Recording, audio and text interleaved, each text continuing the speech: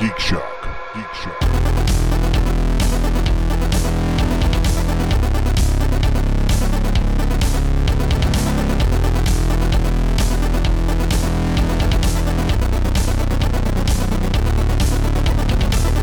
Speaking of Real Genius and Val Kilmer and the Val of today, on Libby, that's the library app, I downloaded the audiobook of Val Kilmer's biography a while back, and it's read by Val Kilmer.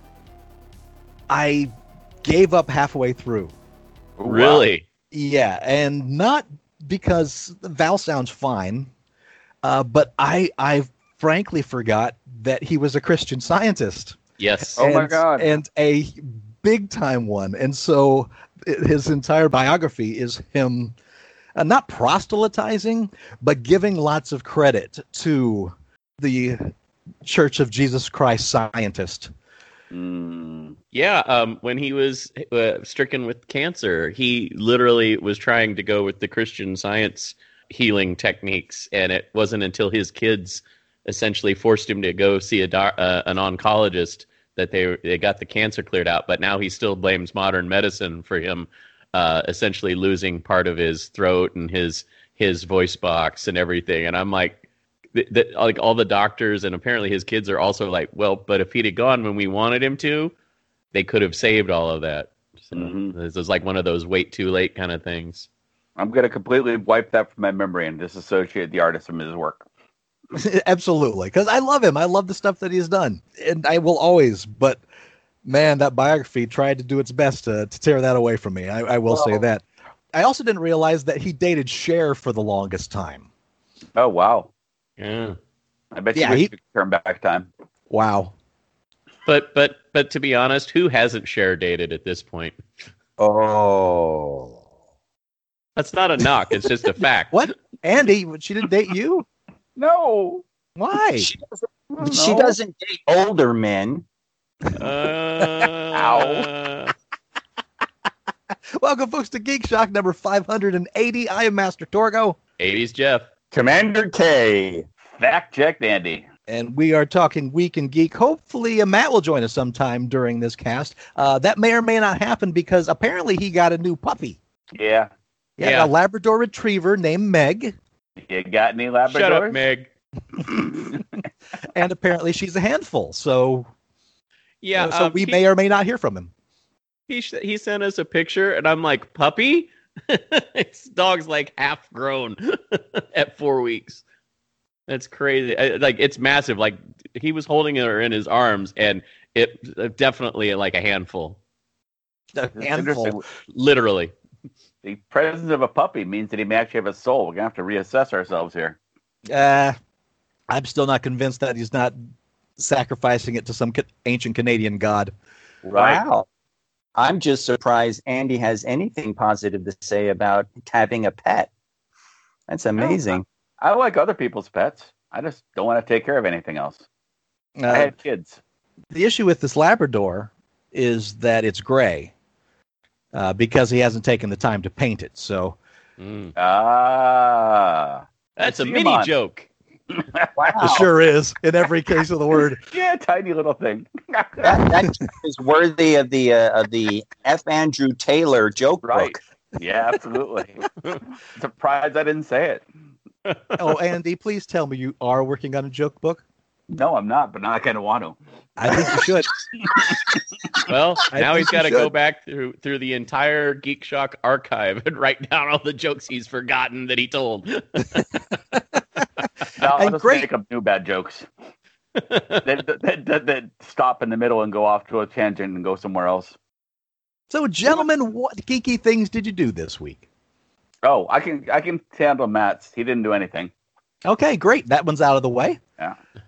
Appreciate it. So, Andy, why don't you take the floor and tell us what you did? Well, inspired by Kay, you know, breaking out things and doing different stuff, so it has something to talk about. I thought about doing that and didn't do it. I really did think Kay's right. I got to do something interesting to talk about, and things got just too busy here. I did battle with a stump in the backyard. That's the most excitement. Who won? I did watch. The stump is still winning. It's a huge stump. but I will defeat it. Well, don't let that stump you, Andy. No. I wouldn't. Andy, put that in your book. God. Jeff, you would say that. I just said that one. So I did watch a couple movies. I watched Martin Scorsese's second movie. Anybody? The Last Waltz? No, I'm just waiting for you to log that joke, Andy. It's already written down. Yeah. Boxcar Bertha. Boxcar Bertha. Yes. Not one you usually think of when No. Scorsese's You think name of is on a Scorsese. list. Doesn't come up on it very often, does it? Tell me about Boxcar Bertha. It was produced by Roger Corman, Oh my. who told him he could do anything he wanted with the story, as long as there's an argument about how much, but there was a set amount of nudity that needed to be in there, either every 15 minutes or 2 or 3 times. But so we got to see a lot of naked Barbara Hershey. It's yeah, Kay's excited. It's a woman who suffers a little bit of tragedy and then ends up becoming hopping the rails and becoming a bank robber. A train robber. Big difference. Railroad. Well, she robs from the payroll bank of the train too, but along with a couple of her lovers, and one of whom is David Carradine. Okay, she robbed her lovers, or No, the her Okay. and her lovers are robbing the trains, and another guy. Wow. But no, David Carradine's in it, who was married to her, or seeing her at the time. And the villain, the owner of the railroad, is played by John Carradine, which was interesting. Was he nude too? What's that? No, Was he's he not nude nude. too? Thank God. Oh, okay. Thank God. No. Well, although David Carradine's nude in it a lot. Is that right? Keith Carradine. David Carradine?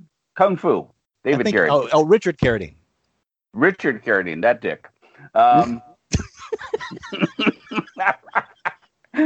So I saw that, and then I watched Arsenic and Old Lace, which I guess I didn't remember very well. I'd kind of like to see that on the stage, but the impetus was me remembering that the story is very loosely based on an incident not far from my house. So I've gone to see the house now.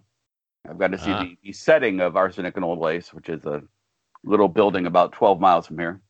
The play is about a guy whose aunts turn out to be happily murdering old men because they want them to be in a better place. They're very upfront about it. Once he finds out, they're very cheerful about them. They're poisoning these guys.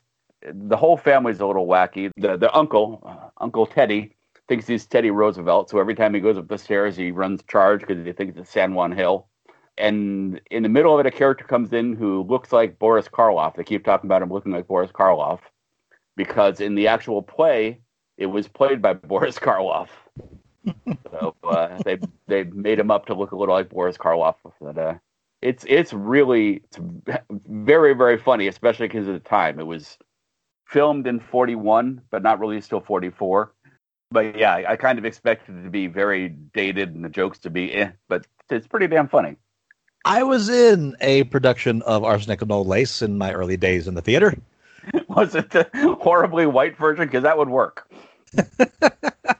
It was very white, absolutely. It was as a favor to the director because he needed someone to play the dead body. Oh, in shit. The second act. So That's hilarious. So yeah, that's my Arsenic Old Lace story. I got to be a dead body, and I remember my head being banged into a door frame at one point, being carried out. That was a wonderful memory, and I'm sure I lost some memories doing it. You Kevin Costnered it. Completely. Yeah. Yes. I am the Costner of the small Indiana stage. Wow. Now there's supposed to be a movie version that actually has Boris Karloff in it. It's a TV movie version. TV movie. Is it? Yeah. How is that? That's what I was just going to ask you, Andy. Which version did you see? Because there's 3. Oh, I saw the 44 version, the first one they filmed. The one with The Cary one Grant. Cary Cooper. Okay. God. It was the one with Richard Carradine in it. Brain is falling apart. God. Oh, I can't think anymore.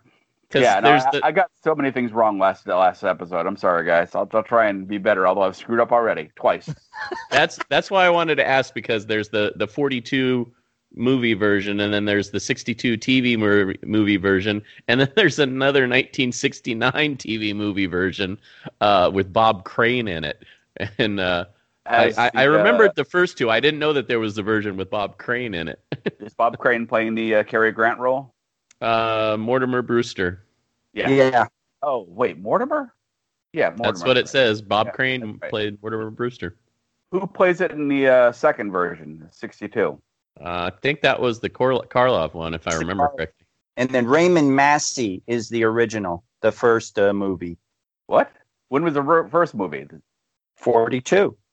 Oh, I'm so confused because I thought that the one I saw was the first one.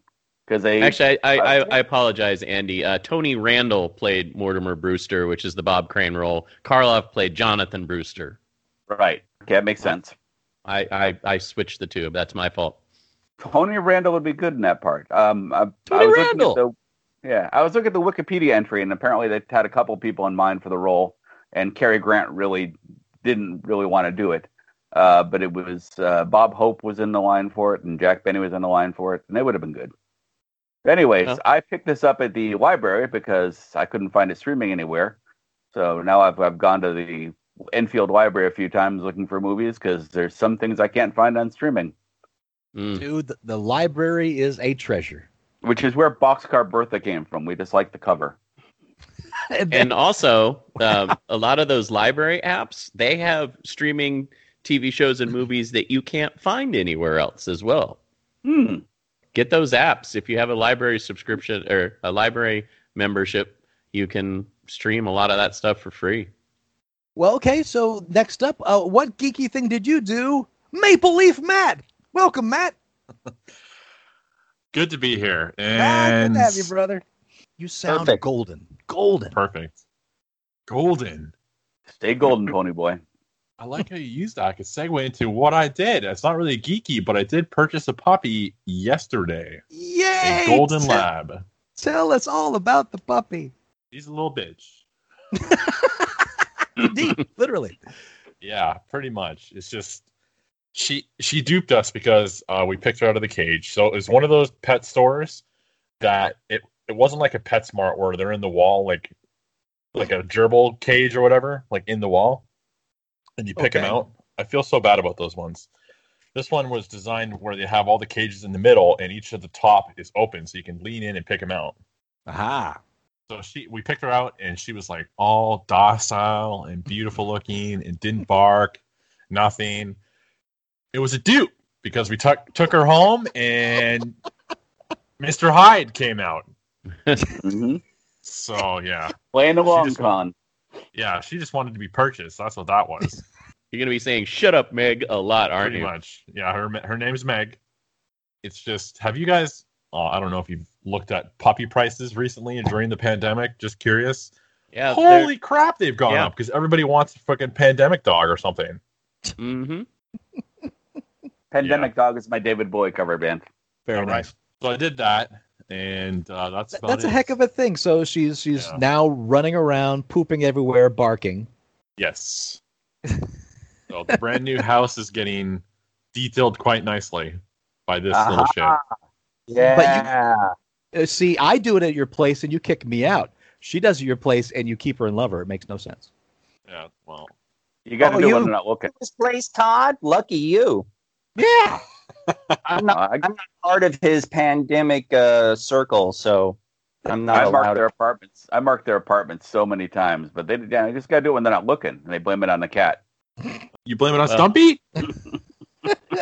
Well, I'm fully vaccinated, Matt, so I'll have to stop by sometime soon. So you got her yesterday. Yeah. So that left you a whole week of geeky things to do. What else you do? Well, I canceled my WoW subscription, so there's that. Whoa, what? Okay. Yeah. That's huge. The presses. This is huge. Massive. Listen, huge. How long have you had that subscription? To be fair, there was an 8-year period there where I didn't play at all, so it was canceled there from Cataclysm. So Vanilla came out, 04, I think. and then Cataclysm came out 2010, beginning of 11 or end of 10. I think it was 10. But anyway, Okay. so I canceled after that expansion, and then I started up in BFA, Battle for Azeroth, which was 2018. So there's an Okay. 8-year period where I didn't play or have a subscription. So I you've started up only again. re-upped for 2 years so far. Well, 3 years. yeah, pretty much 2.5. So why are you Months. giving up on it now? What you did it the first time because Cataclysm was ridiculous. That Yeah. was the last time I played it, and I'm like, this is stupid. I'm done. Yeah, pretty much.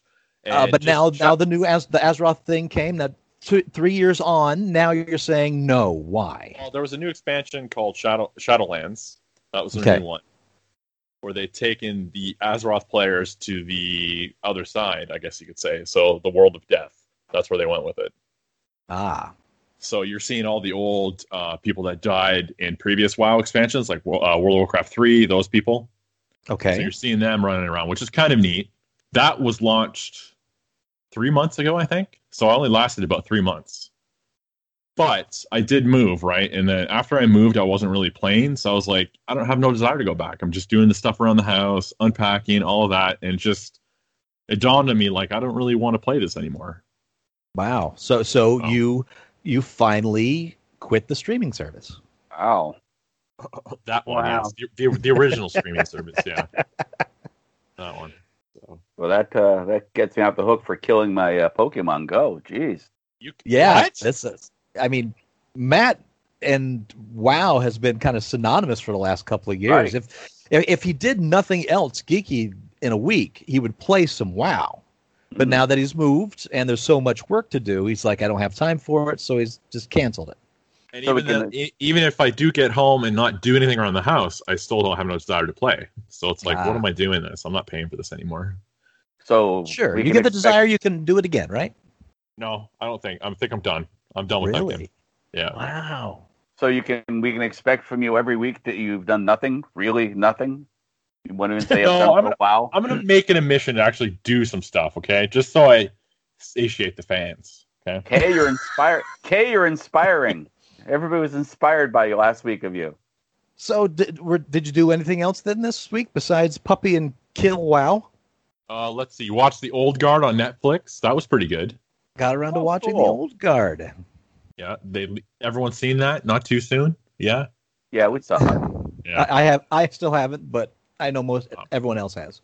Leaving it open for a sequel. I like that. But that was pretty good. That was a good concept.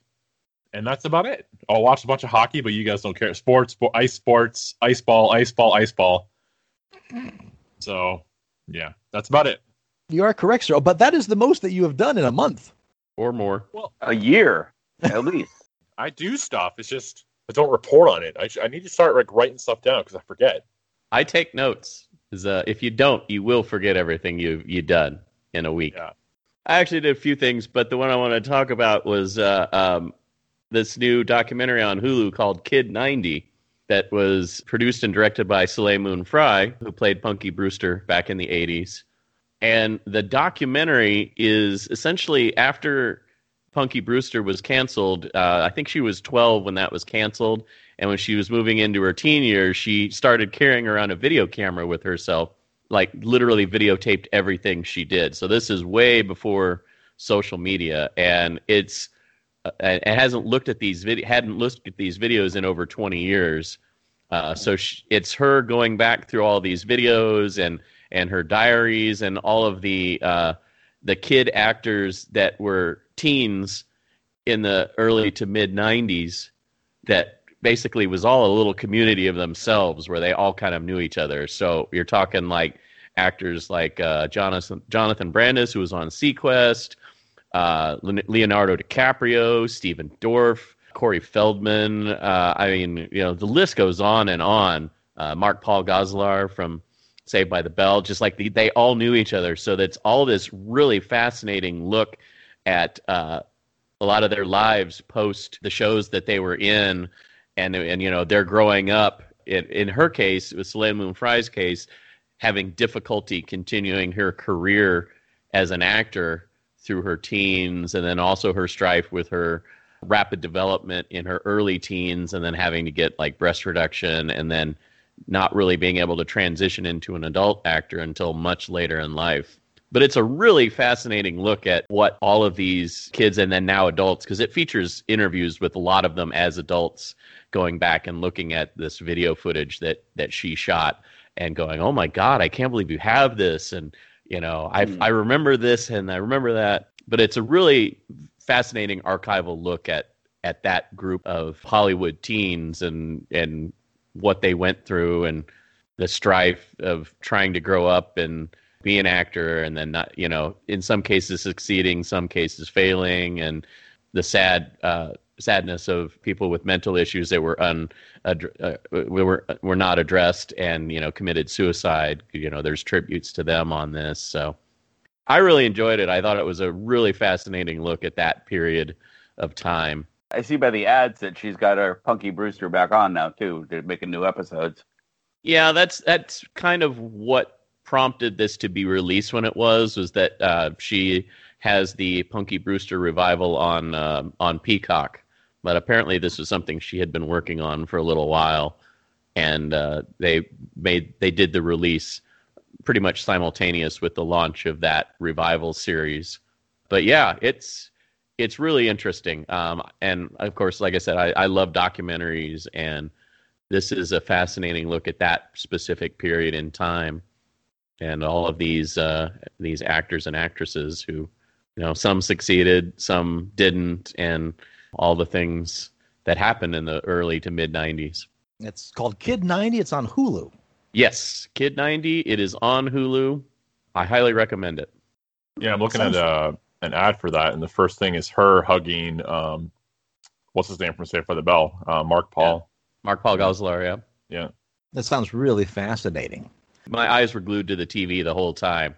It's only about an hour and a half long, but it's really a packed hour and a half. Like, I feel like they probably could have stretched this out to 2 hours, but an hour and a half with a documentary seems to be the norm nowadays because you don't want to bore people for whatever reason. At least that's what a lot of these producers try to do with that. But she's also a producer on this, in addition to being a director, and did a lot of the the current interviews with the various actors like Balthazar Getty, Stephen Dorff,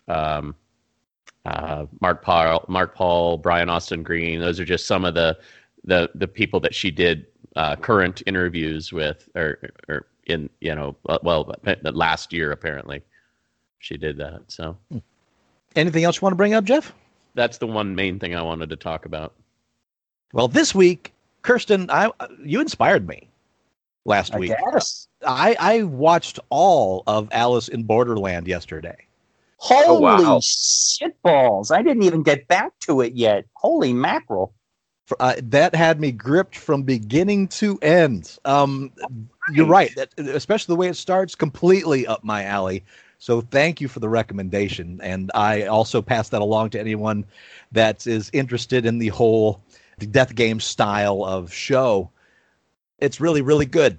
There comes a point in the show where I didn't think it was as interesting. For those that have seen it, I'll say The Beach, and that'll pretty much tell you everything you need to know and not really give anything away.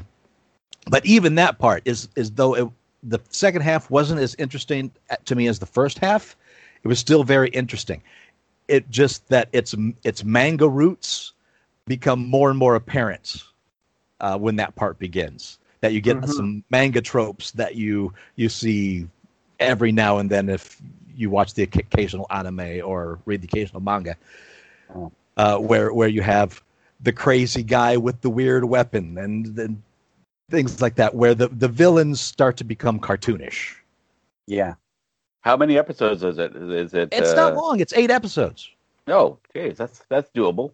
Yeah, so I was able to do it half in the early part of the day and the other half in the rest of the evening.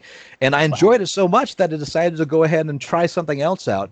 Because, you know, after you finish a scene, you might also like these things. And so I was like, well, okay, what these things do you have to offer me, Netflix? And there was one that had a really spooky mask on it. It was called Kakaguri, which turns out to mean compulsive gambler. if you're not familiar with Kakaguri, and unless you're into this stuff, you probably aren't, it is a really over-the-top satire on class society. It's set in a affluent school, but where the hierarchy is decided through gambling. Like the student president and the student, the heads of the student body are all these offspring of extremely wealthy people, but they got to be in ahead of student body by gambling their way to the top on actual just gambling games, poker, roulette. And whoever wins the most money gets the most prestige, and whoever loses basically goes into a lower caste system where they're not even considered human. They call them puppies and kitties. Where does the mask come in? It turns out that the vice president of this student government wears this mask. Okay. But it is super over the top. Yeah. I watched the first episode, then I watched the anime that it's based on, and I went back to the live action version because I liked the way it was telling the story better than in the anime. But what's really fun is if you enjoyed the escape room aspects of Alice in Borderlands, the gambling aspects of this one are kind of the same, because the whole satire of the capitalist class society that it's telling is that those who are at the top cheated their way to get to the top. And so all the games that they are kind of the winners of are in charge of, they cheat to maintain their position. The whole thing is thrown into a loop when a new student comes in who is a insane, compulsive gambler, hence the name of the show. And she loves gambling so much that when she plays against these cheaters, she recognizes how they are cheating and refixes the game so it becomes an actual gamble. So she'll identify how they're cheating. She doesn't use that to her advantage to win. She instead uses that knowledge to once again even out the game so it's actually gambling because it's the gambling she loves. So she might lose, but she just wants to even out the game, and in doing so disrupts this entire upper society. How much of that have you watched? I'm not sure how many there are, but I'm about 5 episodes through. Okay. And it's way over the top. The acting is over the top. In fact, one thing I love about it is it will go into these moments of internal monologue with the villains, the cheaters, and go into their mindset, and they deliver it like a scenery-chewing Shakespearean actor. To where it's just really compelling, and it's like it belongs on the stage instead of the screen, just those moments of it. The rest of it is very anime influenced, and so the shots and the yelling and stuff, it's all over the top in that regard. But when they go into these soliloquies, they become these little Shakespearean moments, and I really, really enjoy that about the show. Not quite sure where the show is going. I know they made 2 seasons of it thus far. I know they did an offshoot on the manga telling the pre-story of one of the characters.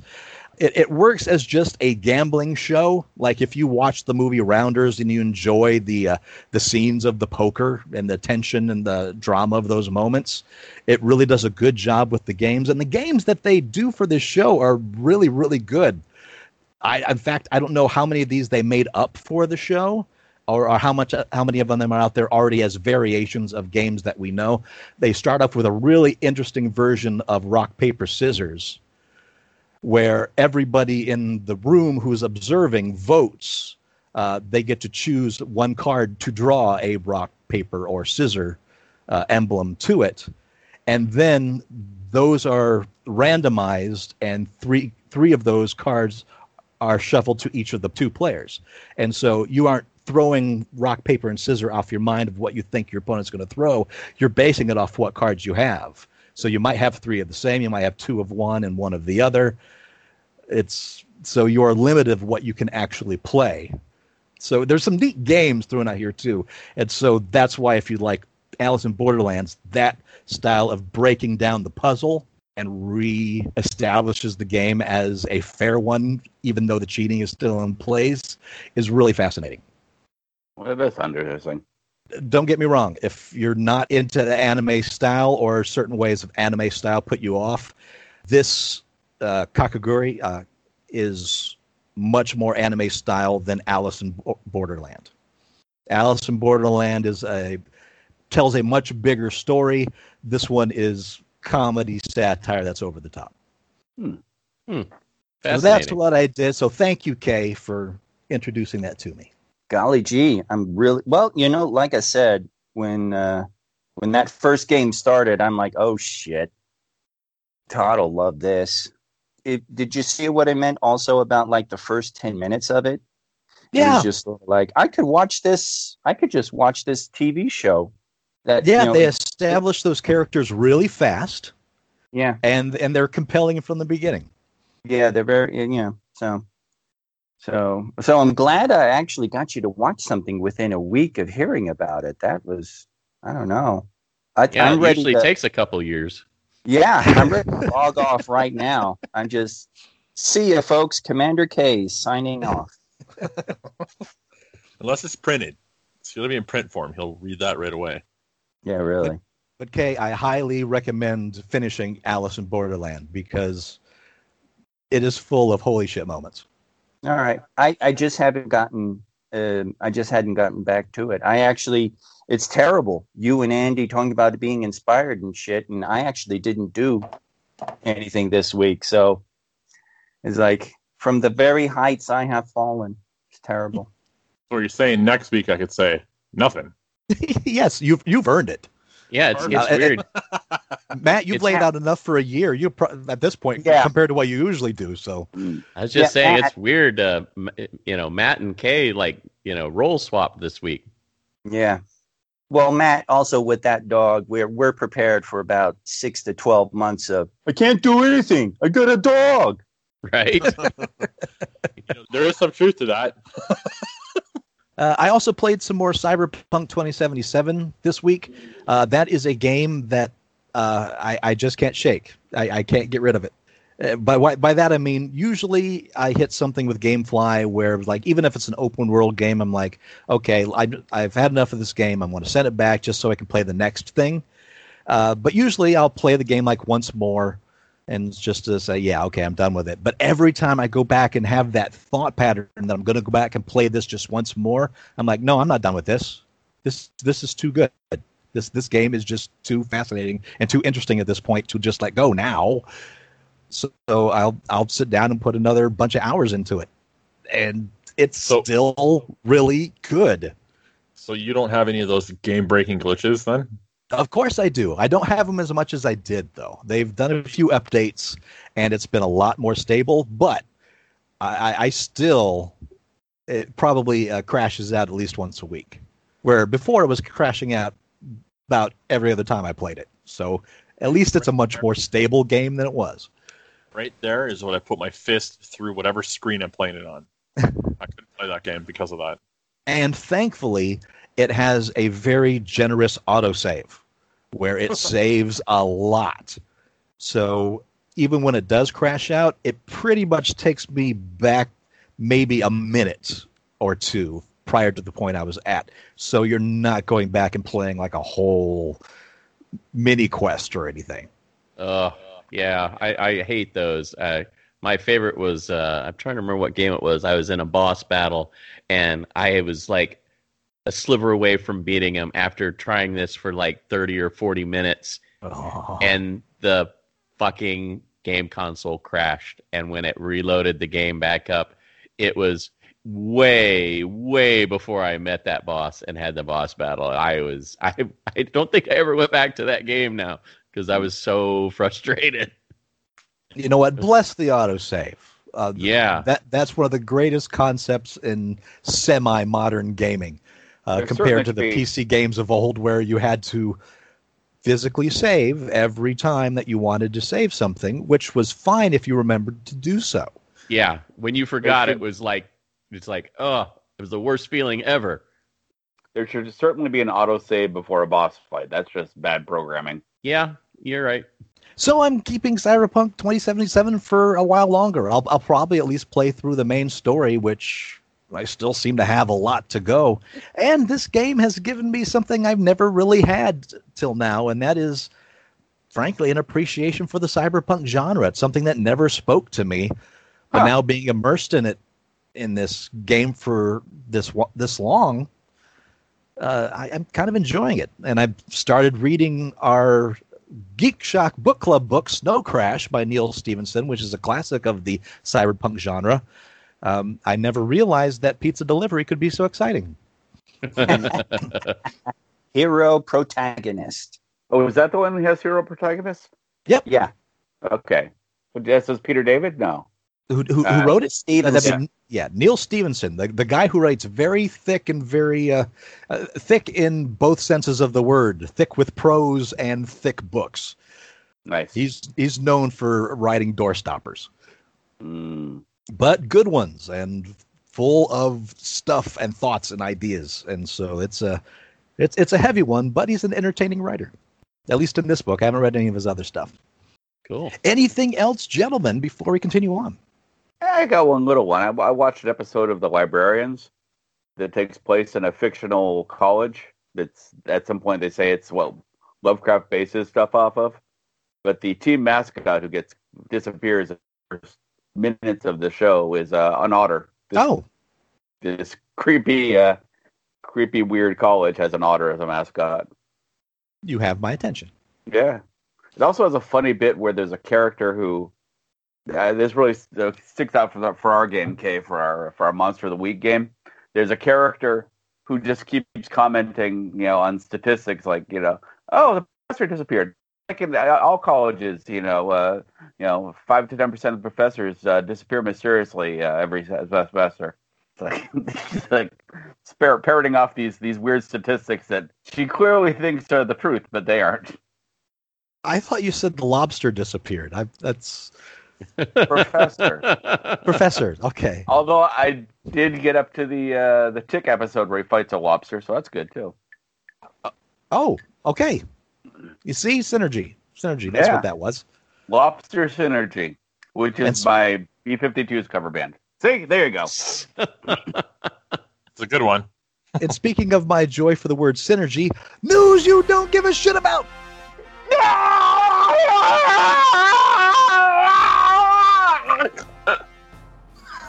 Full bottle. Yeah, it was.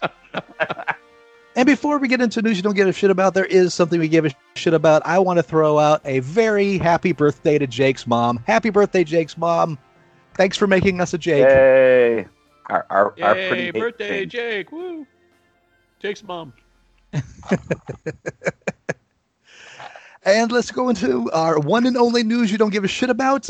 Marvel's Avengers Endgame had a great run at the top of the all-time highest grossing film at the box office of all time. But that run has come to an end. James Cameron's Avatar has recently been re-released in China, and because of that, the film was able to reclaim the /1 spot at the box office. I saw that. As of right now, the estimated total for Avatar globally is 2,798,500,000, while Avengers Endgame still sits at 2,797,500,000. So it's a difference of $1 million.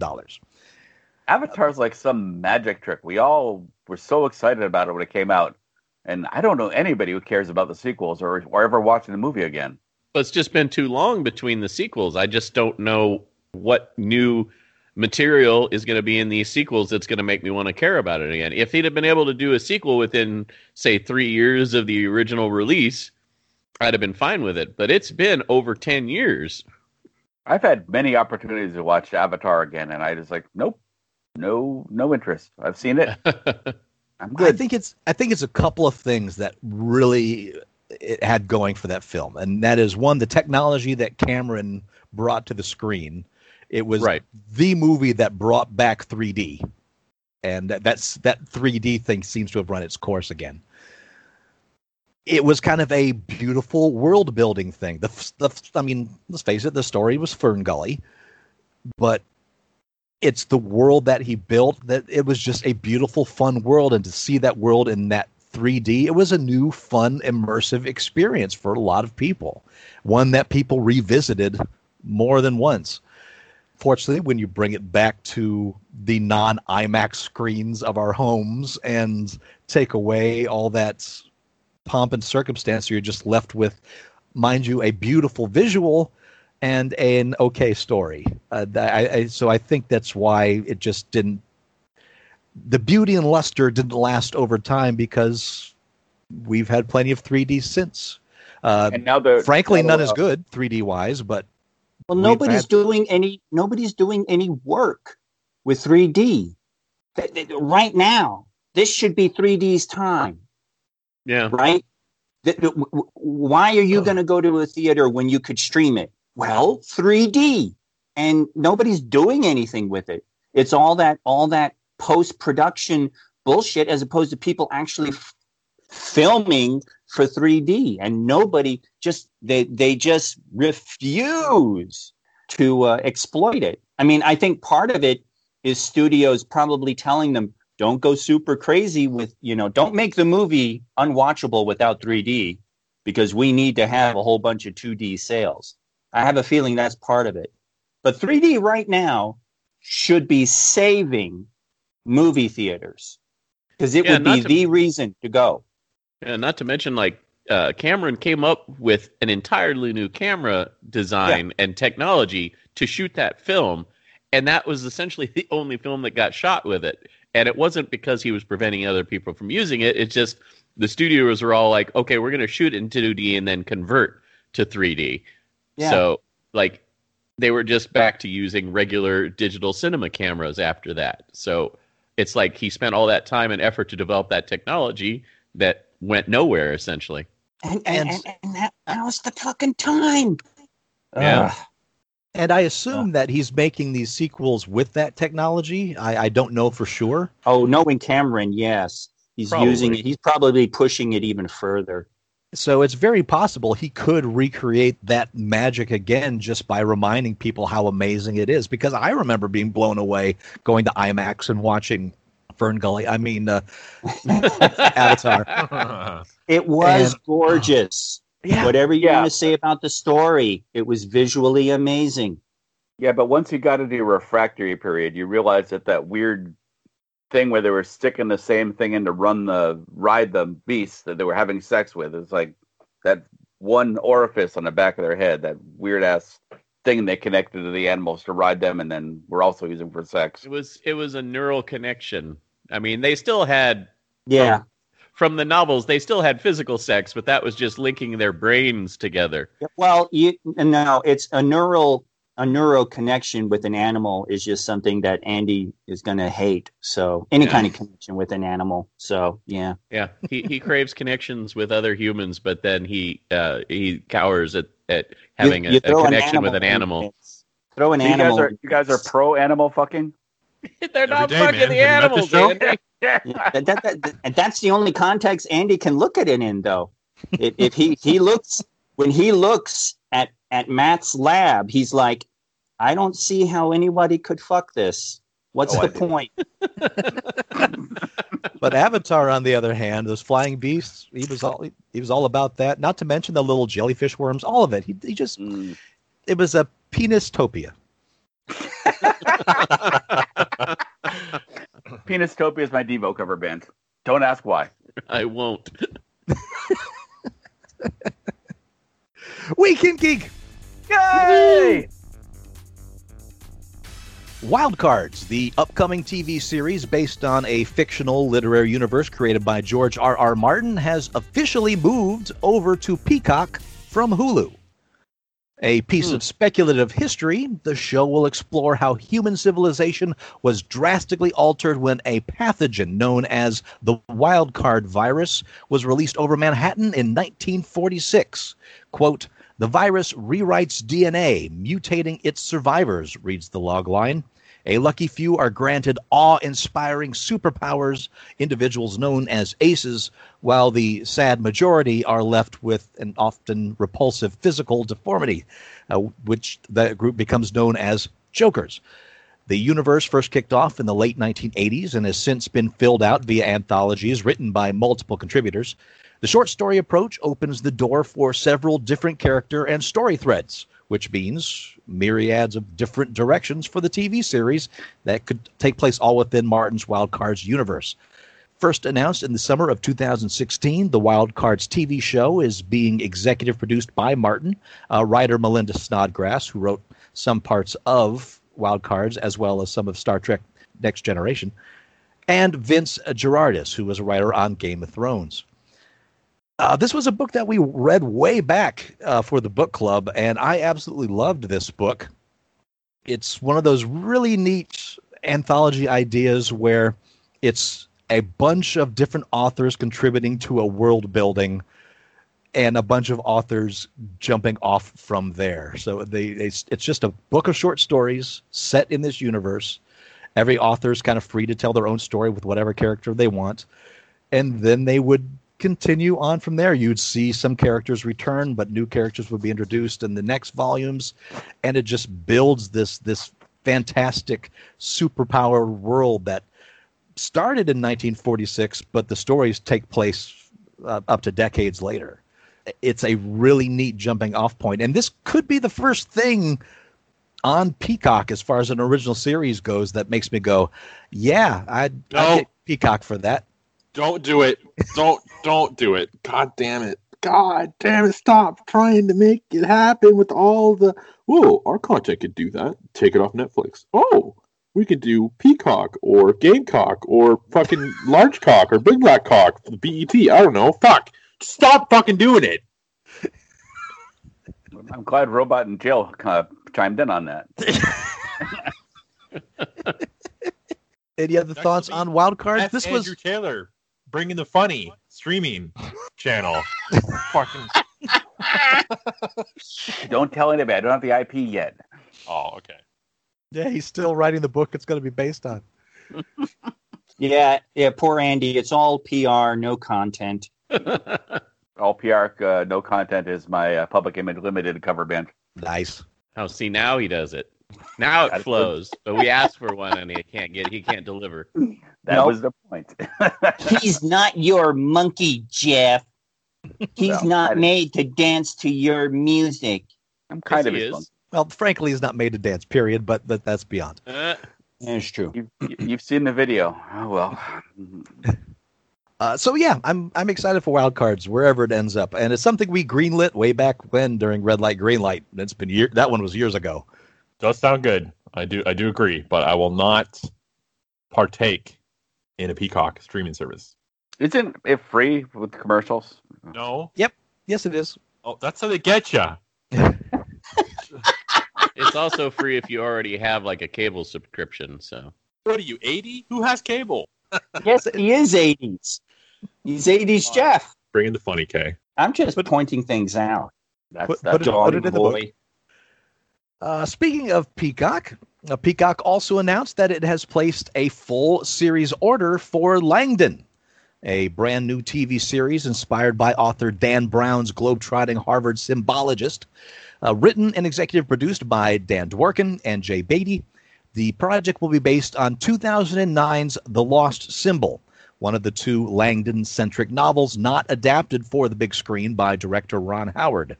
Set in Washington, D.C., the show finds Langdon, played in this iteration by designated survivor and Succession star Ashley Zuckerman, racing against the clock to solve a collection of deadly puzzles in order to save his mentor and thwart a chilling global conspiracy.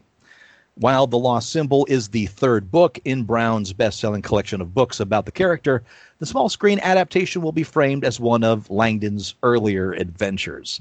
I believe we did greenlight this one as well, not too far back.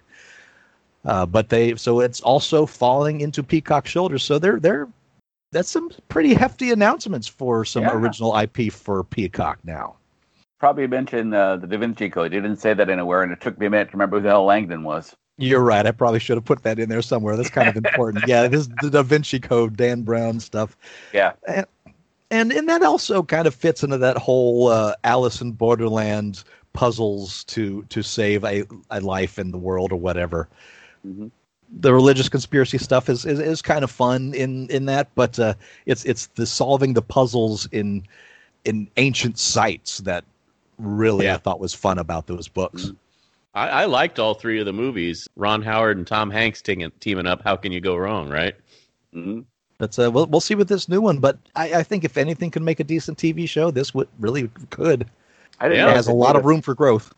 I didn't realize they made the third one. What's the third one? Let's see. It was Da Vinci Code, Angels and Demons, and I'm drawing a blank now myself. A memorable movie. Well, and it's funny because I just saw that it was on TV the other day. I didn't watch it, because I'd already seen it. But it's funny that I just literally saw that title. You know what's really interesting about those movies is I remember the books really well, but I don't remember the movies well at all. I saw the first two, never saw the third one. Inferno is what you're looking for. Yes, Inferno. Thank you. I was sitting there. I'm like, it's like a fire. It's like flame.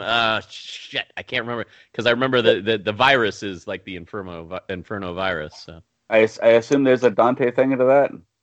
It loosely. I mean, it's more. You'd have to watch the movie or read the book, but it's not getting played a lot right now because it involves a potential global pandemic. So there is that. This Inferno virus that is. The guy that created it wants to release on the world to decimate the population. It's basically doing a Thanos snap kind of thing with a virus. All right. It was all right. Yeah, it wasn't the first two were my favorite. The third one was okay. It sounds like the third one kind of downplays the whole puzzle aspects of the other two. I would agree with that. It definitely felt like they weren't doing as much in the puzzle solving, especially not in the creative way that you saw him do it in the very first film in the Da Vinci Code.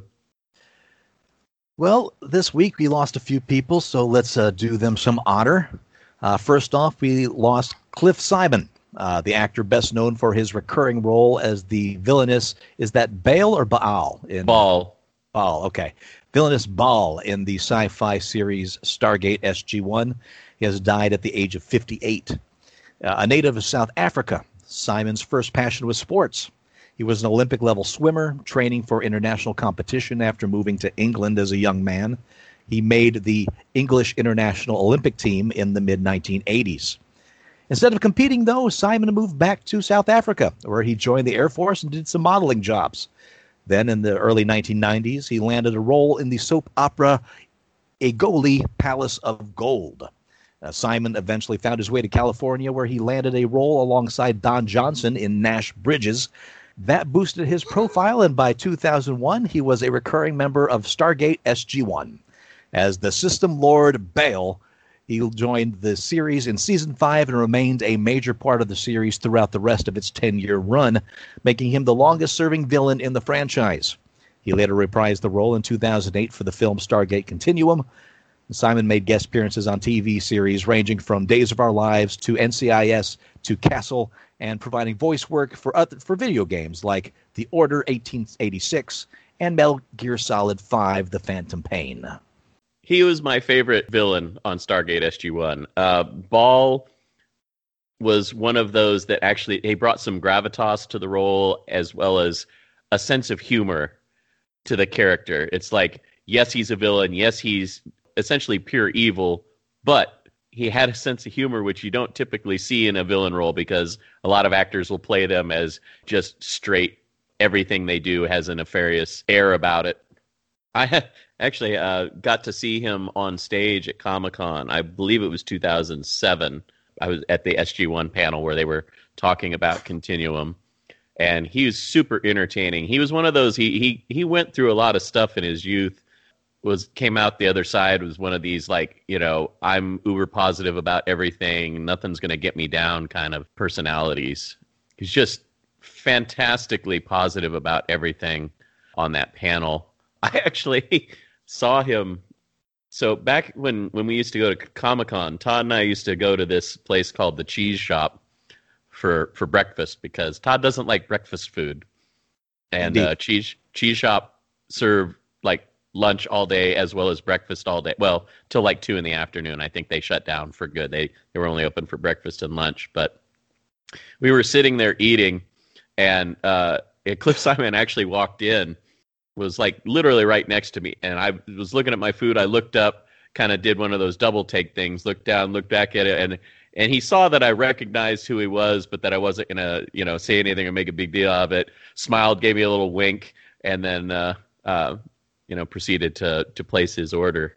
But it was one of those kind of cute little moments with running into somebody, and they know who they are, that you recognize them, and they're give you that little week of appreciation that you're not like bugging them because they're in the middle of trying to get some food there. So, right. But yeah, still my favorite character on Stargate SG-1 as far as the system lords, the Goa'uld were concerned. And I believe we lost him in a kiteboarding accident. Yeah, really, in California. Jesus, he had a love of adventure sports. He was drawn to the sea, according to his wife, who posted the notice that he had passed away. And yeah, it was in California in a kiteboarding accident. That's how he got killed. That hasn't made it to his Wikipedia entry. He's still alive in Wikipedia. Well, but she, the know all end all of information.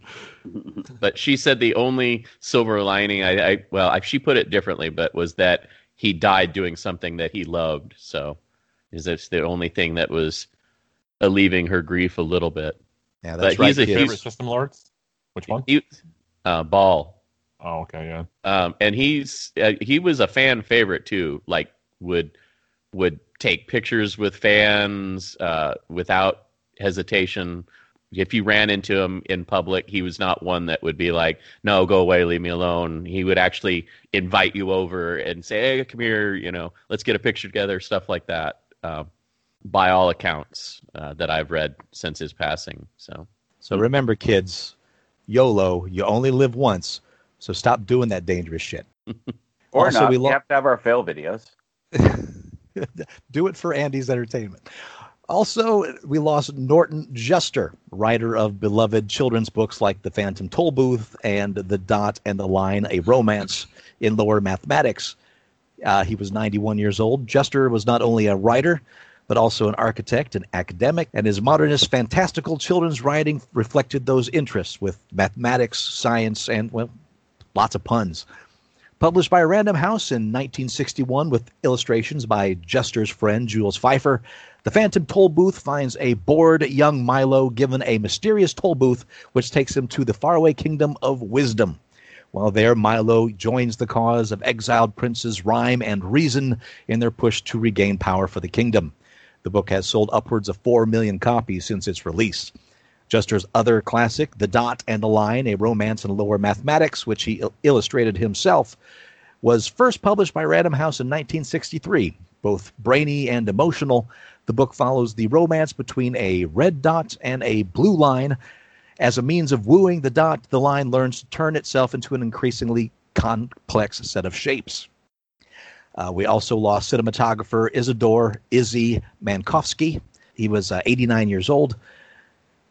He got his start behind the lens in short films during the late 1960s and early 70s. He eventually pivoted to features. Among his first was the 1973 blaxploitation pick Scream, Blackula, Scream.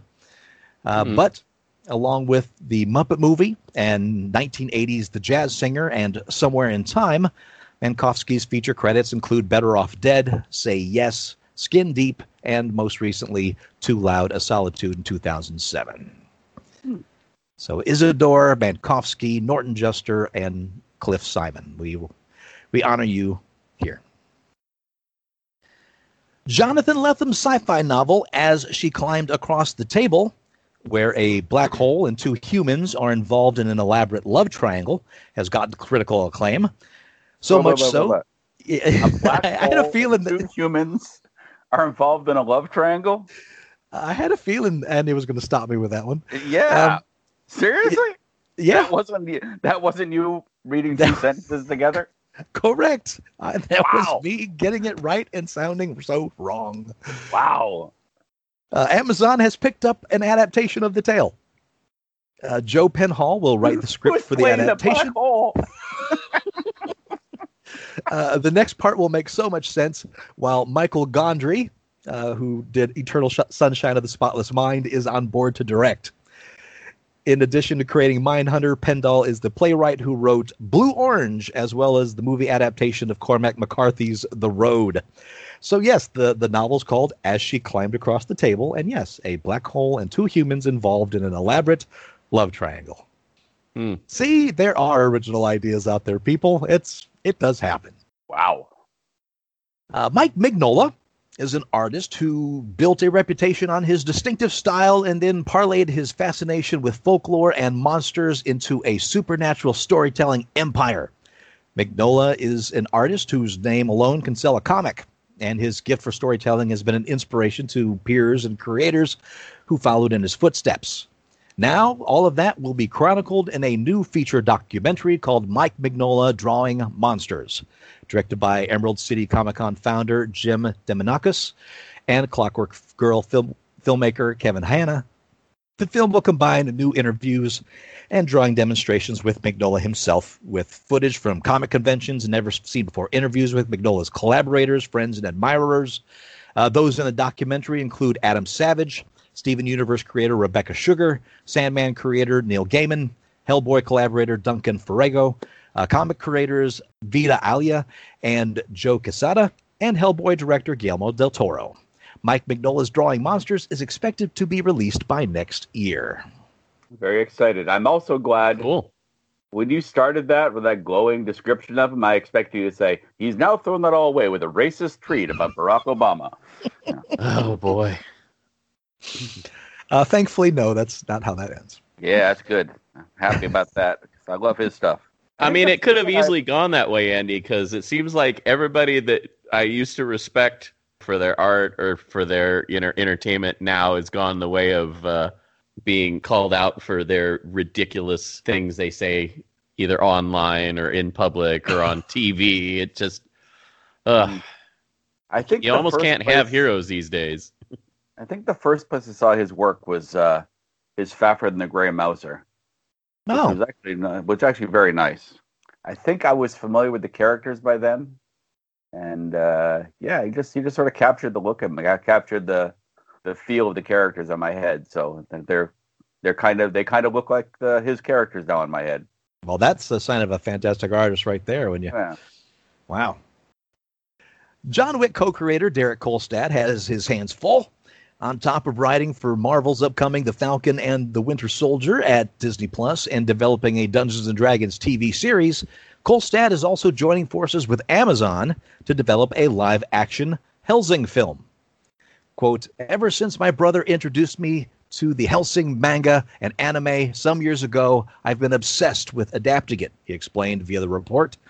Continuing, and then when Mike Callahan and his team managed to secure the rights and then partner up with Brian Kavanaugh Jones and Amazon, I mean, damn, dude, this is a dream, unquote.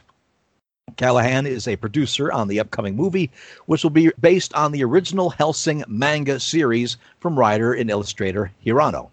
The action horror manga first debuted in 1997 as a serial comic and enjoyed a lengthy run that lasted until 2008. English language issues and special compilations from the series were subsequently picked up by Dark Horse.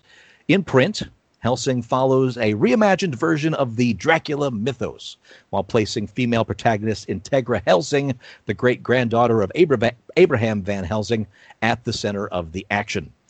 Helsing's tale finds Dracula going by his backwards-reading Alucard identity, operating as a, quote, special agent bound to the Hellsing organization, unquote.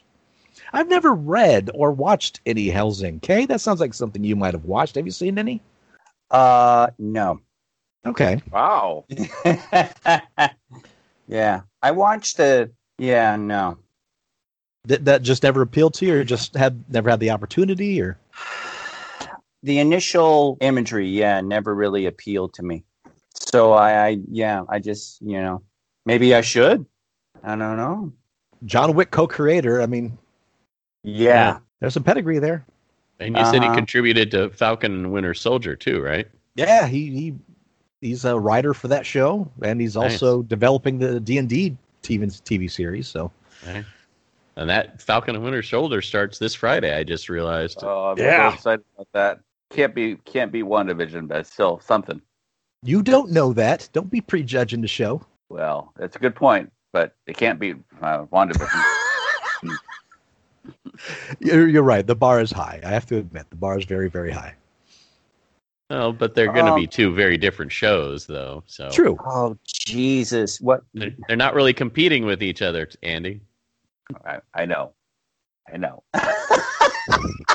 Do you though? I'm using hyperbole for Andy, we can't tell when you're joking or not because all we see is a blurry image of the wall behind your tablet. Is that true? Yes. I'm sorry. Am I back? Yes. All right. Nobody answer yet.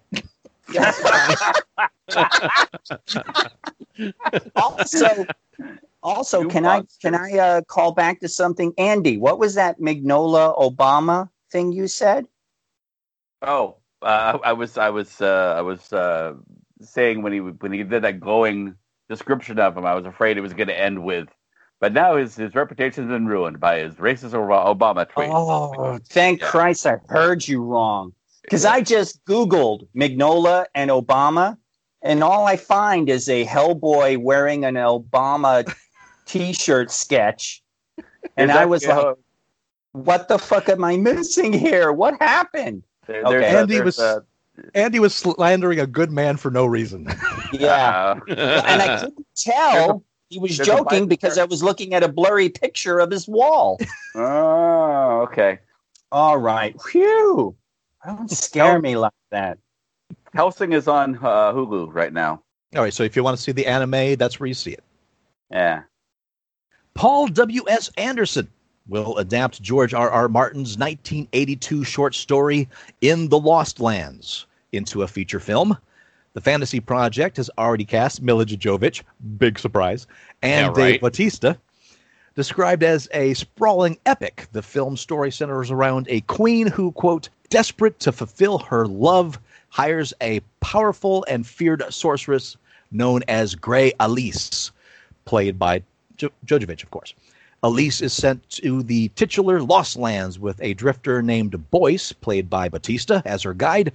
Together, the two characters must fight off mortals and demons, quote, in this fable that explores the nature of good and evil, debt and fulfillment, love and loss. What's Jovovich playing? She's playing Grey Alice. Sorceress. Alice? It could be. It's spelled Alys, so who knows where it goes. Okay. It's one of those Kaylin Collin things. Sure. I would like to be excited about this, but it is a Paul W.S. Anderson joint, and I don't tend to get excited about those very often. Yeah. But hey, who knows? Maybe he'll surprise us. I mean, they just did release Monster Hunter to not very glowing reviews. Oh, yeah, I saw that was out there. Yep, even Monster Hunter fans didn't care for that by the look of things. I was done with the movie when I saw the first still of the dude running with the giant sword.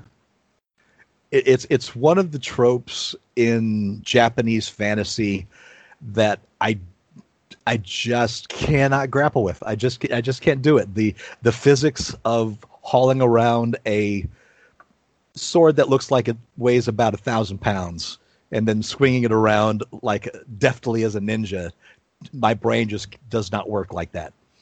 It's one of the things with Final Fantasy that kind of started breaking at my physics barriers. Wow, I'm looking at the pictures, and that's not even a really huge sword for anime stuff. No, but it's not one that he should be able to be on his. Yeah, that should be able to be holding it like that over his shoulder. Yeah. Did you ever see the 70s Three Musketeers? Yes. I don't believe I have, no. There's a sword fight at the end of that is one of the more realistic sword fights I've seen in any movie, because they're sword fighting for 2 or 3 minutes and they're exhausted because they're swinging a big heavy metal thing around over and over. They're just can barely lift their arms because they're heavy. I have the same feeling about Rob Roy. Rob Roy has the best sword fight I've ever seen in my life. And that's because it just looks so real with the endurance needed for the blades that were chosen. I'm assuming claymores, right? Rob Roy had a claymore, and what's his name? Tim Roth had a small sword. It was a juxtaposition of different fighting styles. The Three Musketeers version you're talking about, is that the one with Raquel Welch and Yes, that's the Oliver one. Reed? York. Okay. And I think It's- actually the sword fight is in the Four Musketeers. I think it's the final fight at the end. Yeah, it's at the end of the movie. It's between Christopher Lee and Michael York. Okay. And of course, Lee is the world record holder for most sword fights on film. Right. Wow. It's for me. It's the definitive version of the movie. Every time I see they've remade it again, I'm like, that's not as good. It's been remade so many times. I mean, And so far from the books, the movie is for all of its comic elements is actually closer to the books than I think anything has been anything else has been made. and I wanted to make sure I had the right version, Andy, because it was redone 3 times in the 70s alone. So Yeah. Was it really? Wow. Yeah. It wasn't even the first time on film. There's one with Right. Gene Kelly. That was before that. Yep. And then there are the ones after that. It's insane. Yeah, I watched one. Oh shit! It must have been with the. I watched the one that had Charlie Sheen in it, and recently, and Oh, no. that was embarrassingly bad. I mean, I couldn't even enjoy it as a bad movie. Wow. Oh, come on. What's his name? Is Porthos the Pirate? He was quite entertaining. Okay. Well, You know, what's his name? I'm drawing a blank. was it It's, Oliver Platt? Yeah. Yeah.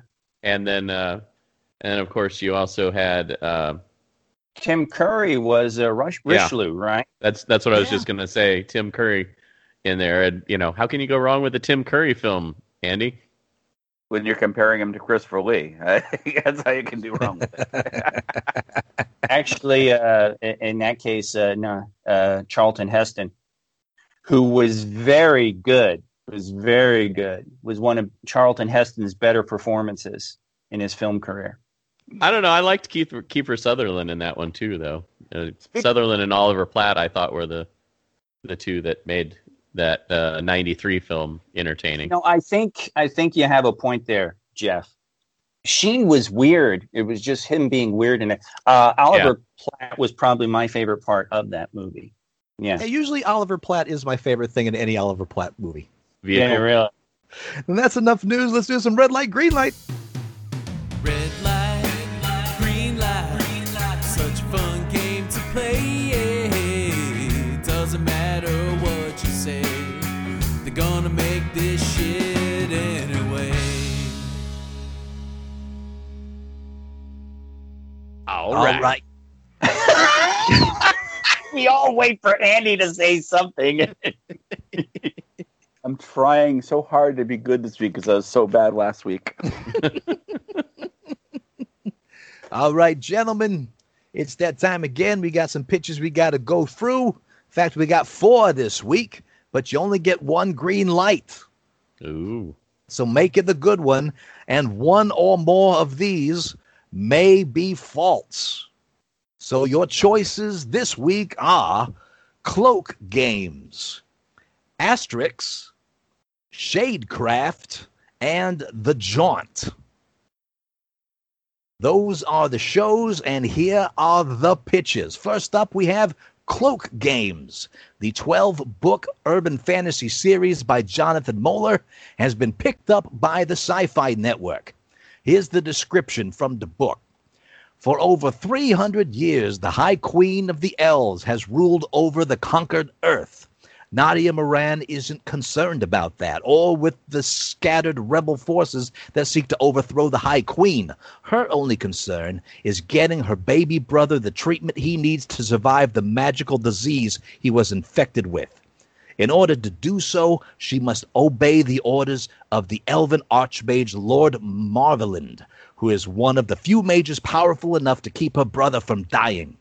Using her skills as a thief and her own minor magical talents, she must complete the missions he assigns her, or Marveland will withhold the cure. Given how increasingly dangerous these missions are becoming, Nadia won't live long enough to see her brother saved. Kimberly Boyd, who did Into the Badlands and the Shannara Chronicles, is attached as writer and showrunner. That is Cloak Games. I don't know about that one, but continue. Oh, he'll allow you to continue. Thank you. Next up, Asterix, the satirical French comic book series about the last Gaulish village holding out against Roman rule, is heading to Netflix. The streaming giant has partnered with the series publisher Hachette Les Editions Albert René to create a, quote, animated limited series based on the property. Alain Chabat, a French filmmaker and playwright who previously landed a massive hit with the 2002 live-action adaptation Asterix and Obelix Mission Cleopatra, will direct the series.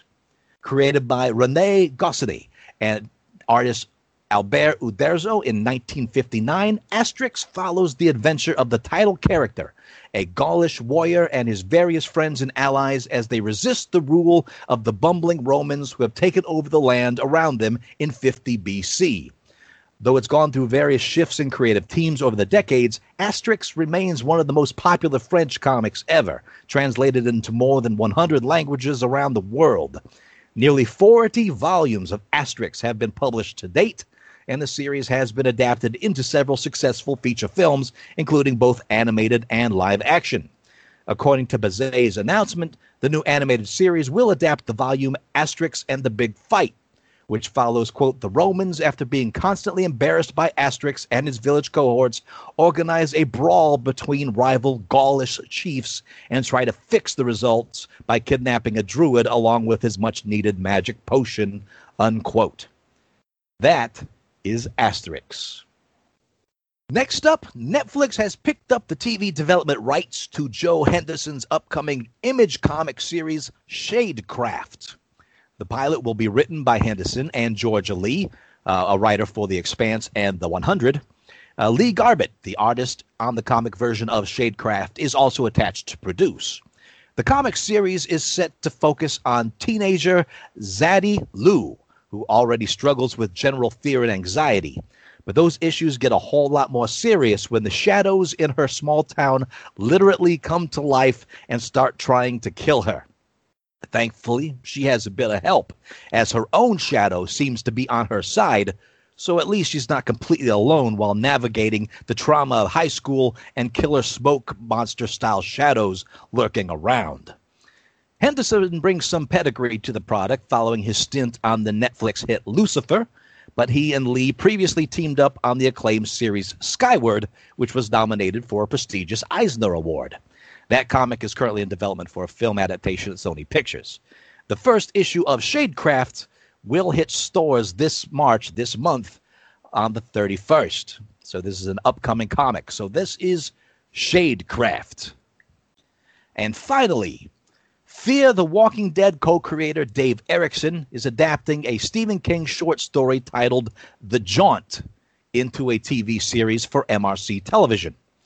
Originally written for the Twilight Zone magazine in 1981, The Jaunt tells the story of a future where teleportation technology has been developed, which the story derives its name from, as humankind starts jaunting around the solar system, slowly colonizing other planets.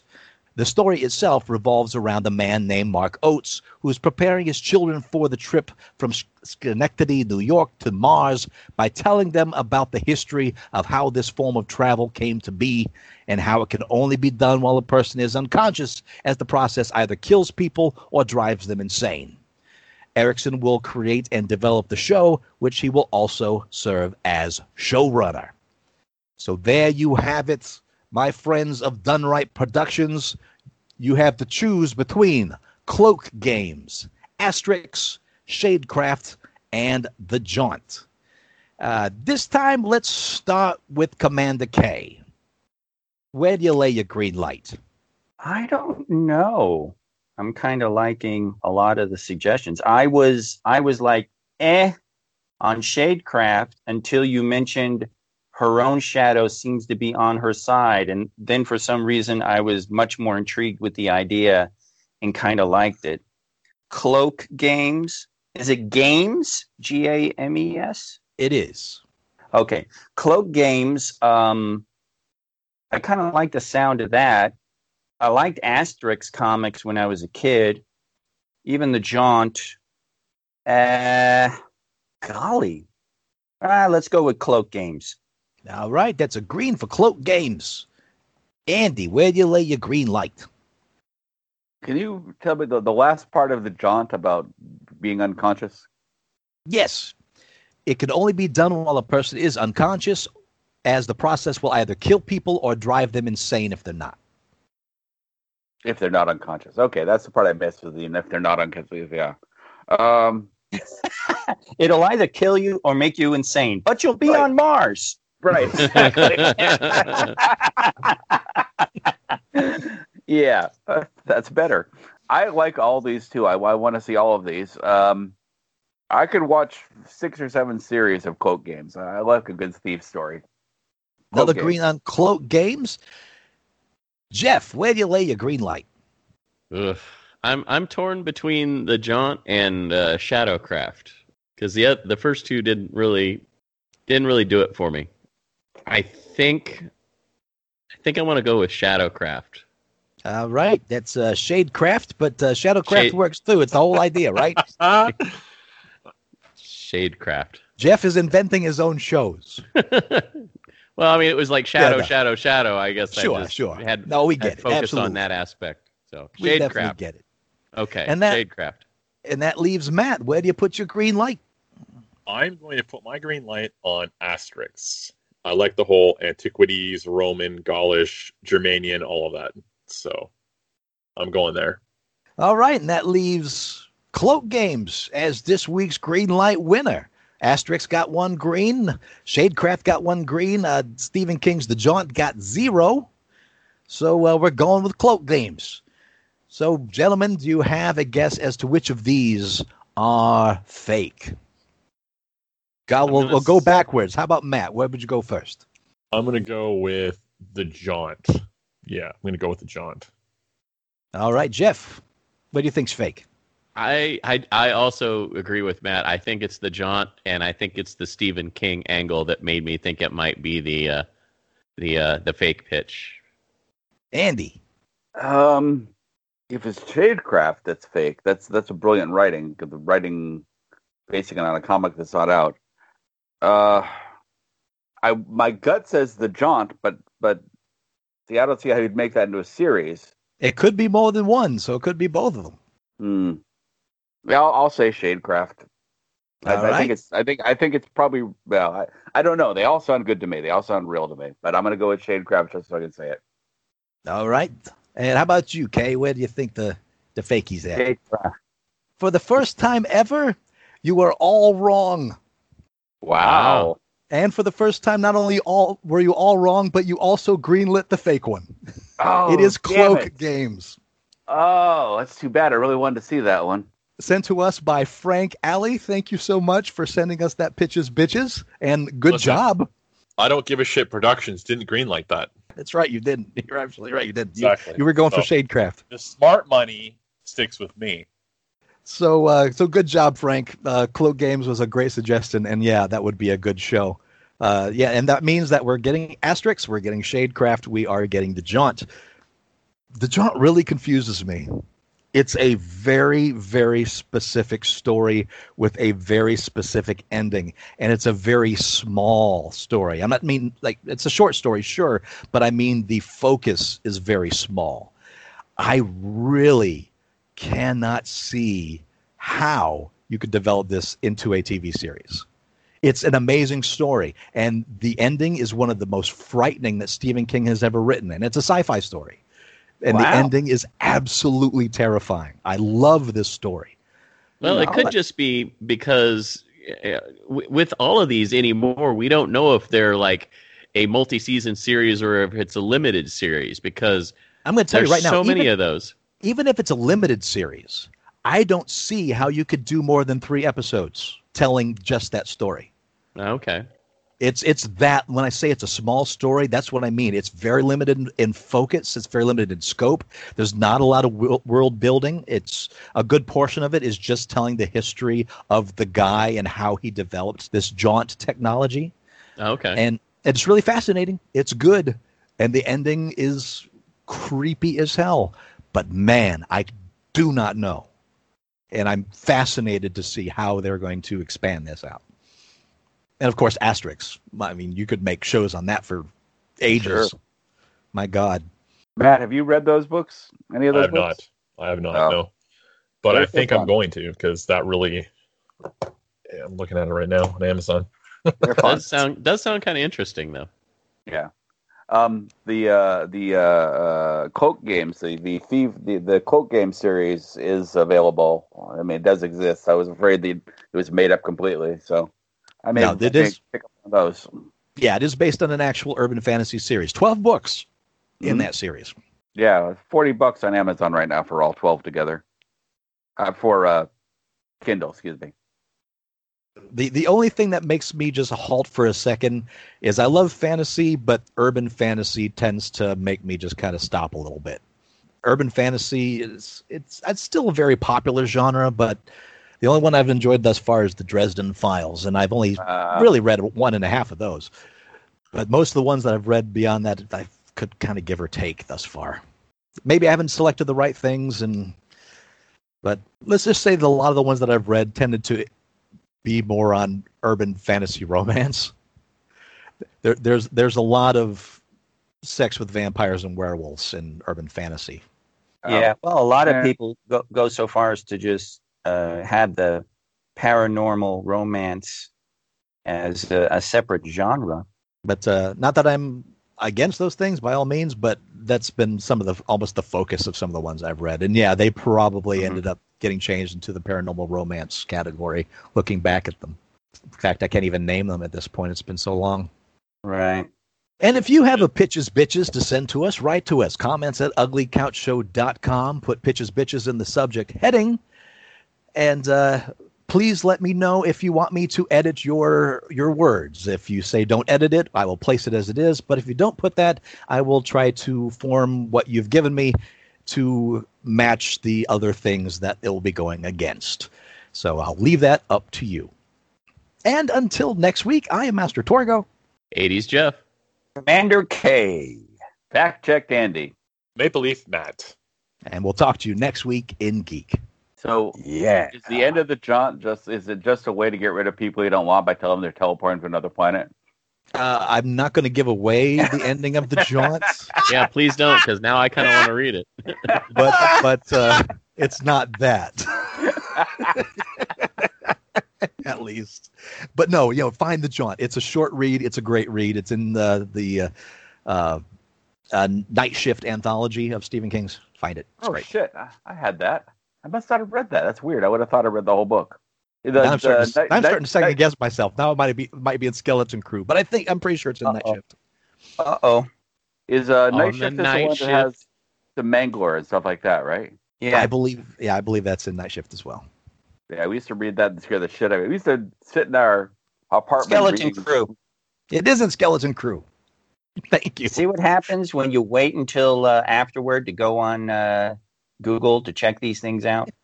So I guess there won't be some sweet sounds going down on the Night Shift for you there, Todd. There will be, because you're bringing it, Jeff. Oh, yeah. Oh, yeah. Oh, I came very close to looking up Asterix during the thing, and I stopped myself. I was like, oh, well, there's an Asterix movie? Oh, wait, no. We're playing the game. Can't do that. Thank you. Good man. Following the Jeff rule. I appreciate that. The Jeff rule. Wow. Got a rule named after him. That's great. Well, as opposed to all the Andy rules. Oh, But, yeah. yes.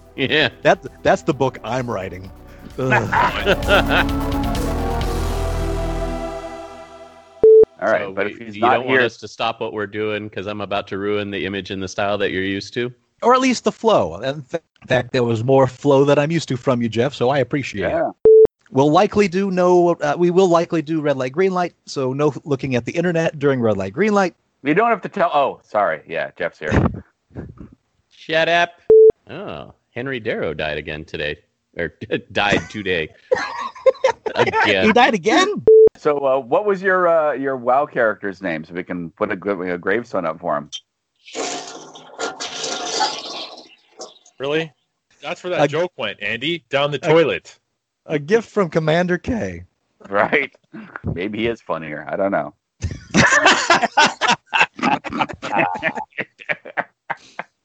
That is a tried and true married with children joke right there, okay? You just flush the toilet. Although, but I know Jeff's going to know. What was the first TV show to have the flushing toilet sound? All in the Family. Give that man a cookie. Kirsten, you win a cookie from Andy. You don't I want don't know that if I cookie. would want Andy's cookies. Everybody loves my cookies. Jeff, why don't you go ahead and turn to those notes and What tell were you us what you doing? did. What the hell's Kay doing? Kay is fixing some food. He showed a dirty fork a second ago. I don't know. He's either eating or feeding Kit, one of the two. Feeding Kit. Kit is going psycho. He's jumped on me twice. He's running around. He's got a crazed look on his face.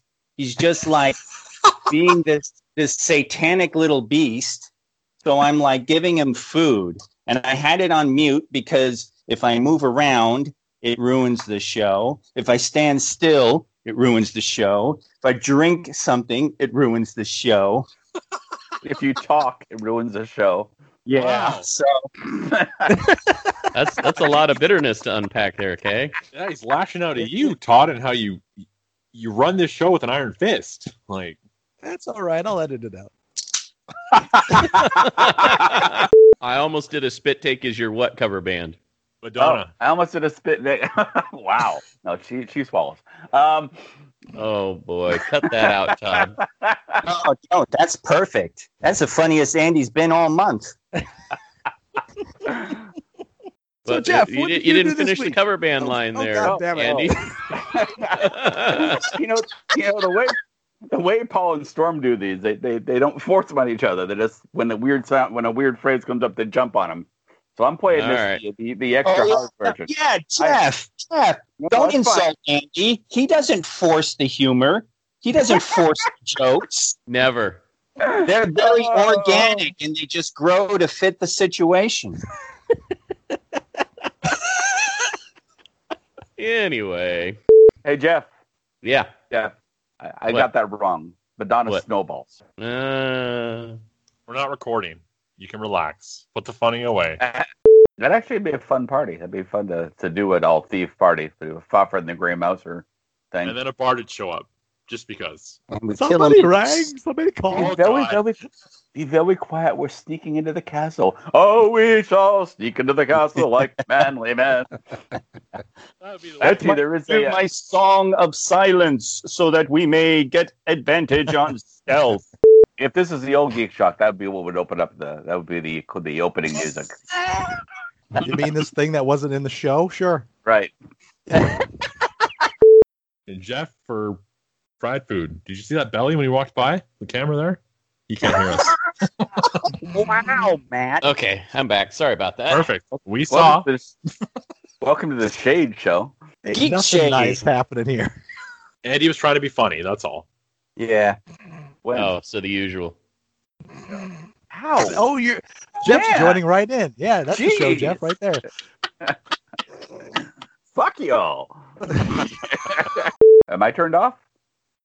Oh, yes, your turn. What was that, Andy? What was that, Andy? Am I turned off? I can't hear you. I'm not. Your mouth is moving, but I'm not hearing anything. Seriously? I can hear him just fine. Damn it, Jeff. God damn it. Yeah, the joke was beginning to grate. I just began it. It just started. Getting up, sitting down, adjusting stuff. You didn't need to see all that. That's a weird reason to turn off your camera. Okay. What, are you pantsless? No. He said cautiously. Yeah, the neighbors are too close for me to do anything that crazy. I've built a wigwam in the backyard. That's as crazy as I can get out there. Just for funsies? Yeah, I was just wanted to see if I could do it. I could. I love the way your brain works, sir. Yeah, actually, there's the next town over. There's a section of town called Hazardville because that's where they made the gunpowder. It's not because the gunpowder is dangerous. It's because the guy that owned the gunpowder company was named Colonel Hazard.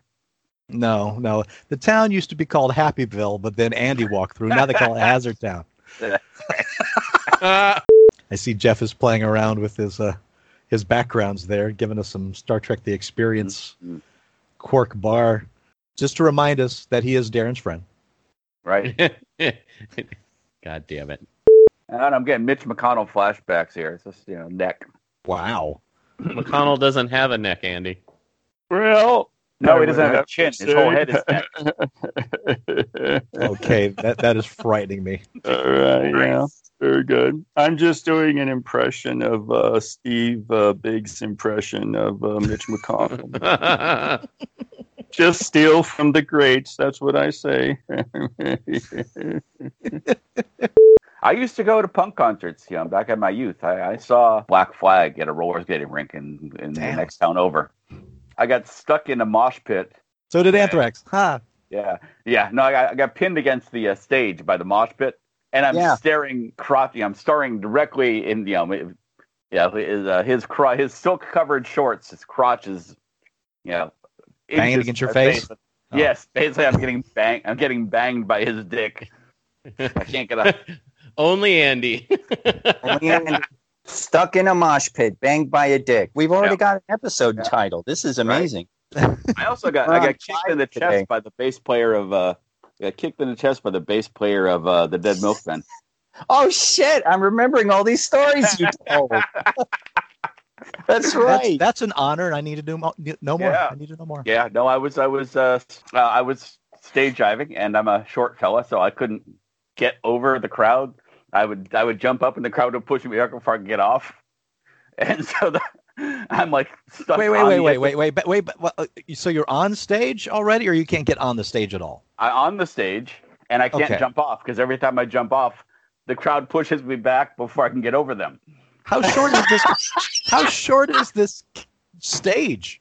It's a little club in Boston. It was it's probably the ceiling's probably only 10 or 12 feet tall. So you're going to jump on this crowd, but Shaquille O'Neal is up front and just holding you up against the. Right. The bass player's playing, he's staring at me, and finally he just puts his boot in my chest and kicks, and I went straight back into the crowd. I'm like, thanks, buddy. Thanks for the save. I love that you were rejected by a Dead Milkmen crowd. No. He wasn't. That wasn't rejection. They were just having fun keeping me on the stage because I knew I couldn't get off. Kudos to the bass player for saving me by kicking me in the chest. I think that was the same show where before the show started, I threw a copy of the Weekly World News on the stage, and the guy picked it up and said made up some sort of weird Weekly World News headline that wasn't on the paper. I'm just jealous you're getting to see the Dead Milkmen 3 times. Right? Damn. Twice now. Once in Philadelphia and twice in New England. Probably Connecticut both times. But I saw them in Philly when they really were just getting big. When Punk Rock Girl was on, and the big song they were singing was Big Lizard in My Backyard. Can't afford to feed it anymore. You can see the way it shits.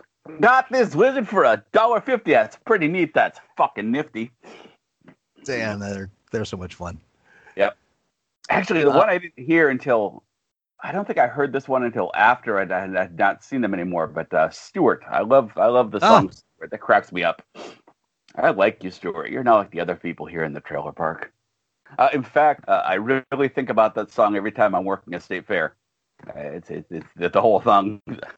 I'm looking there, but going, oh, there's Stuart. Yeah. Stuart. Apparently, they just released the Alfred Hitchcock's Classics collection on 4K Blu-ray now. Okay. Well, because I've had it for several years, but I didn't think they were ever going to release it on anything but Blu-ray. Now they put it on 4K, so got to buy it again because Rear Window, Vertigo, Psycho, and the Birds in 4K. It's Alfred Hitchcock. How 4K can it get? Dude, it's pretty impressive the difference between 1080p and 4K when they go back and scan the original negatives. As somebody who collects discs, I don't think that's something that I would really upgrade to. It might be something that I'd be interested in watching once, but I think it's something I would get on Netflix per se. But I don't think I would get it like to own it if I already had it on Blu-ray, unless there was like all these new features that were included, and that's the deal breaker. But I am a Hitchcock fan though, so sure, it's almost a moral imperative. Heck, I'm just waiting for them to finally release a decent version of Real Genius. I know, right? On anything. I have it here on DVD. Yeah, but it's a sucky version. Yeah, and then they put out like a really crappy, I think it might have been an upscaled Blu-ray version of Real Genius. Yeah. Because it didn't feel like it was a full 1080p. It looked god-awful and nothing on it. It was a completely bare-bones edition. Yeah. Dude, I can't even find a widescreen version of Extreme Prejudice. It's a Nick Nolte, Powers Booth movie, and they have nothing. I actually bought, I was a fool, and I bought it on Amazon Prime Video, streaming video. It's like the one thing I own on streaming video on Amazon Prime.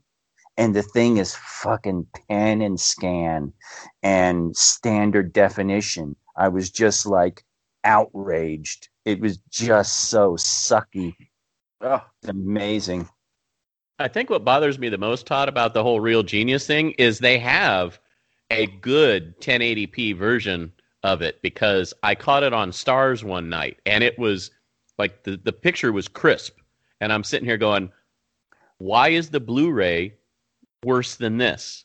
It makes no sense. They should at least be on par visually to each other, even though there's no extras on that Blu-ray. So I have no idea, but you're getting crap. Yeah. If just by looking at the cover art, it is just goes god awful gross. Just a big fat face of Val Kilmer with a lot of orange behind him, and it's just the grossest, cheapest throw together that if they'd put that much energy into a cover, they've put that much energy into disc production. Mm-hmm. Shout Factory, get on that. Yeah. Right? Oh my God, Shout Factory would put together an amazing edition. I just know they would. Because there is a lot of behind-the-scenes stuff from Real Genius. I remember seeing some of it like on... I think it was Entertainment Tonight way back in the day. So there was stuff shot. And of course, doing like modern interviews would be cool. You know, recollections on the 40 years nearly that it's been since that movie came out. Well, I can't wait to see chunky Val Kilmer on camera. Well, he doesn't have much of a voice right now because of the cancer. Yeah, Andy, the chunk. Fell into that cancer. Way to go, Andy. Wow.